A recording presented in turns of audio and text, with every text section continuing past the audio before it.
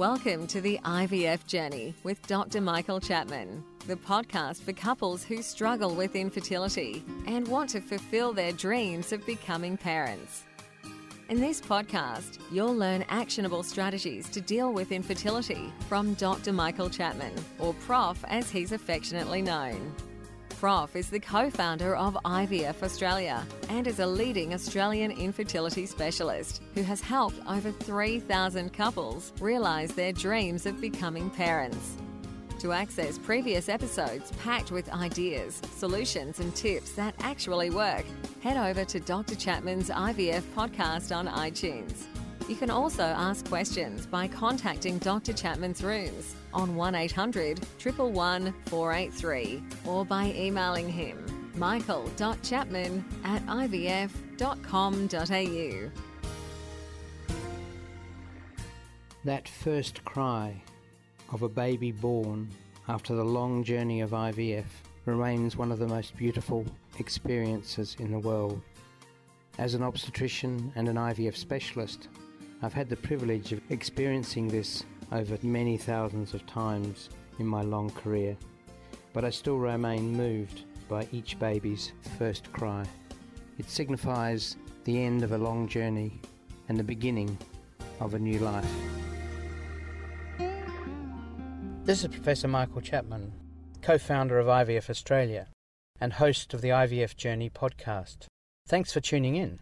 To access all the previous episodes, head over to my website, www.theivfjourney.com, and select IVF Journey Podcast from the navigation menu. You'll also be able to find the various services that we provide at IVF Australia. Today we'll talk about what you need to do in leading up to an IVF cycle and what you might expect in the early days of an IVF cycle. Because it's the beginning of a journey, and it's not necessarily an enjoyable journey. It's full of stress, and unfortunately for many it will lead to a disappointing ending. Obviously babies do occur, and they occur very frequently, a lot more frequently than in the past, because we're better and better at it. But preparing yourself for a cycle must include the preparation for being unsuccessful. So, your doctor has decided that you need to have IVF. The first step in this is to become well educated on what's going to happen to you, because knowing what's going to happen will take away some of your concerns, some of the things that lead to worry. So that education includes knowing what drugs are going to be prescribed, how they're going to be given, how often you're going to have to come to the clinic, how often you're going to have ultrasounds, what your interaction with the clinic will be, how can you keep in contact. Read everything you can. Now I suggest that you read what the clinic gives you, because clinics today have a pile of information about those cycles. On the internet there obviously are lots of other sources of information. Some of it's accurate, but the worry is that some of it is inaccurate. And you need to be sure that for your clinic and what you're doing, you know what's going on. Usually the nurses in the clinic are wonderful people who are quite comfortable fielding questions any time of the day. But they're busy people, so don't necessarily expect an immediate answer on that day or that morning or when you call. Some clinics are lucky and they do have direct access to the nurses, but most clinics, they're busy, particularly during the mornings, but they'll get back to you by the end of the day. So, reading about it, talking to other patients who've been through the same experience is valuable. They can be very reassuring when you think things are not going as well as they should be. Ask your doctor all the questions. If you've got questions, most of us now have emails, and if you can't get through directly, then most of us are happy to respond to emails. So then, once you know what you're going through, or about to go through, then comes preparing yourself physically. Now some people will tell you, and I'm sure your mothers will, or your mother-in-law in particular, that you should stop drinking coffee and don't have any alcohol, eat better. I'm afraid if you're within weeks of starting an IVF cycle, changing those habits is going to make absolutely no difference whatsoever. Moderation, however, is probably good, and certainly you mustn't go out on binging, and stopping cigarettes is probably a good idea if you are a smoker for the weeks leading up to a cycle. Weight has been shown to be an issue, particularly if you're very overweight. But again, with weeks to go to a cycle, you're not going to change that substantially. But even a small reduction, some people say as little as 2 or 3 kilos, can improve the hormone environment.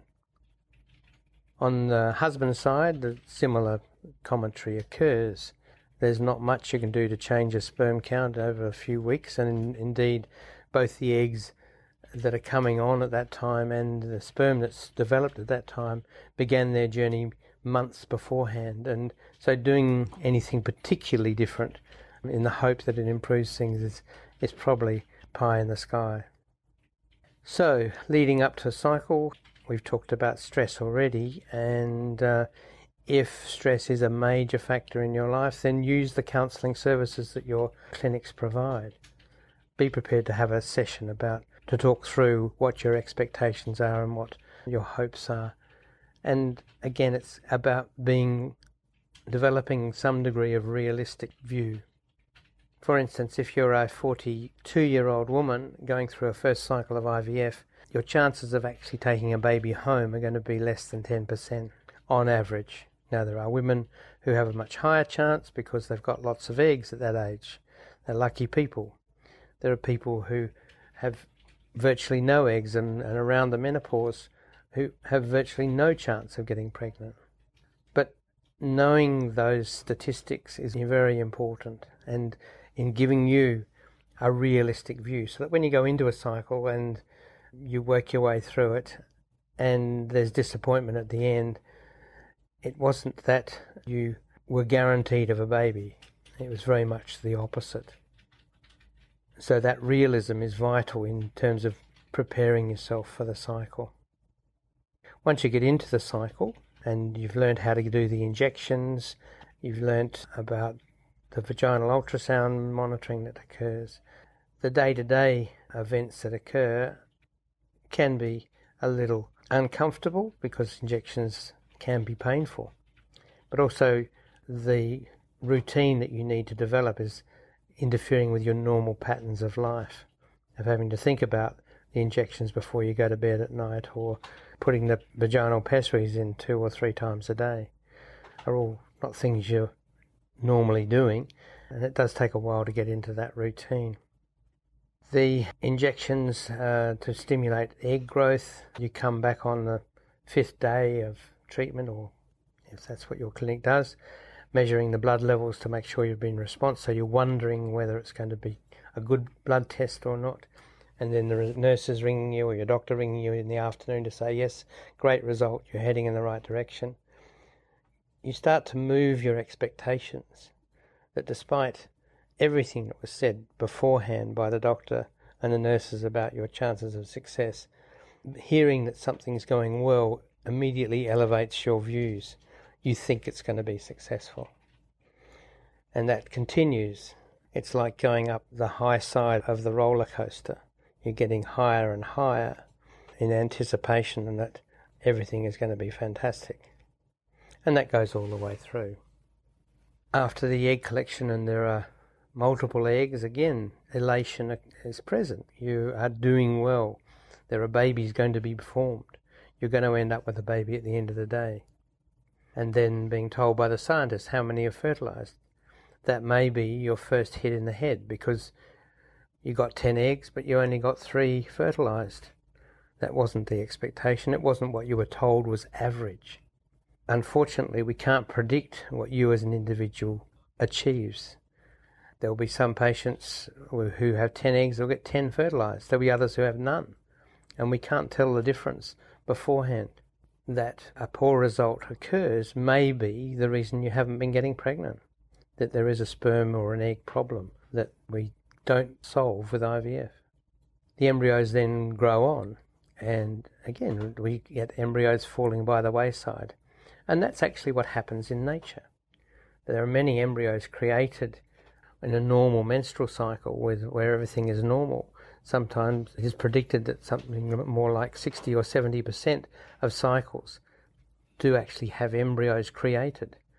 But we don't have a 60 to 70% pregnancy rate in a one menstrual cycle. It's more like 15%. Lots and lots of embryos are actually lost before implantation and even after implantation. So the laboratory doesn't then do any better than nature. It deals with the products that it has, the gametes, the sperm and the egg, and all it can do is provide the best environment for them. But if there are defects in those, then things will not work. We get to day 5 and we're putting a blastocyst back. Now, that's an achievement. That if you can reach a blastocyst, then you certainly have a higher chance of success than when you started the cycle. But it still is only in the order of 35 to 40% in a woman under the age of 38. There's more chance that that blastocyst won't produce a pregnancy. Not all blastocysts are the same. Some are better developed than others, some are structurally better, some are more advanced in terms of the stage of development. In the last 6 months, we have adapted artificial intelligence to look at this situation of looking at embryos as they grow and picking the ones that are best. And it seems we can predict even better now which embryo is most likely to give you a pregnancy. But still, for the average cycle, a blastocyst still is not the end of the story of creating a baby. The embryo is put back and we don't know what's going to happen. I don't know, as the doctor looking after you, that it's going to produce a pregnancy. You don't know, and that's one of the most difficult times that patients report to me, of the not knowing whether I'm pregnant or not, and that horrible wait for 10 days. Again, friends who've been through IVF tell you about that, and perhaps that helps you. Me saying it might help you a little, but it is a horrible time. And then the pregnancy test at 10 days after that, which you come in the morning and you haven't had a period yet, and therefore you're optimistic that the pregnancy test is going to be positive. And coming in the morning to have the blood test, and you've got a horrible 5-6 hour wait while the laboratory processes the result, and you wait with expectation for the doctor to give you a call to let you know the good or the bad news. That's a very intense moment that many patients talk about, being told that it's negative, like dropping off a cliff, because we've pushed that expectation, despite how realistic we were beforehand of your chances of success. We've pushed that expectation to almost a belief that pregnancy is inevitable. And when you're told that the pregnancy test is negative, it is a huge drop, a disappointment that some people can never get over, and they'll never come back to another cycle of IVF. I've certainly had patients tell me that when I talk to them afterwards. But it may not be the end, and for most patients it isn't. They'll try again, because it is a numbers game. The more times you try, the greater chance you have of getting a pregnancy. So preparation, knowing what I've just told you about the various steps, is important. Knowing and having a realistic view of your chances is also important. But unfortunately, the way in which IVF works is not conducive to taking on a realistic view. We all believe we're going to be the lucky one. And don't forget that you can access all the previous episodes by going to our website www.theivfjourney.com and select IVF Journey Podcast from the navigation menu. Thank you for listening to the IVF Journey with Dr. Michael Chapman, the podcast which helps couples negotiate their way through the IVF journey, all the way to parenthood. You can also ask questions by contacting Dr. Chapman's rooms on 1800 111 483 or by emailing him michael.chapman@ivf.com.au.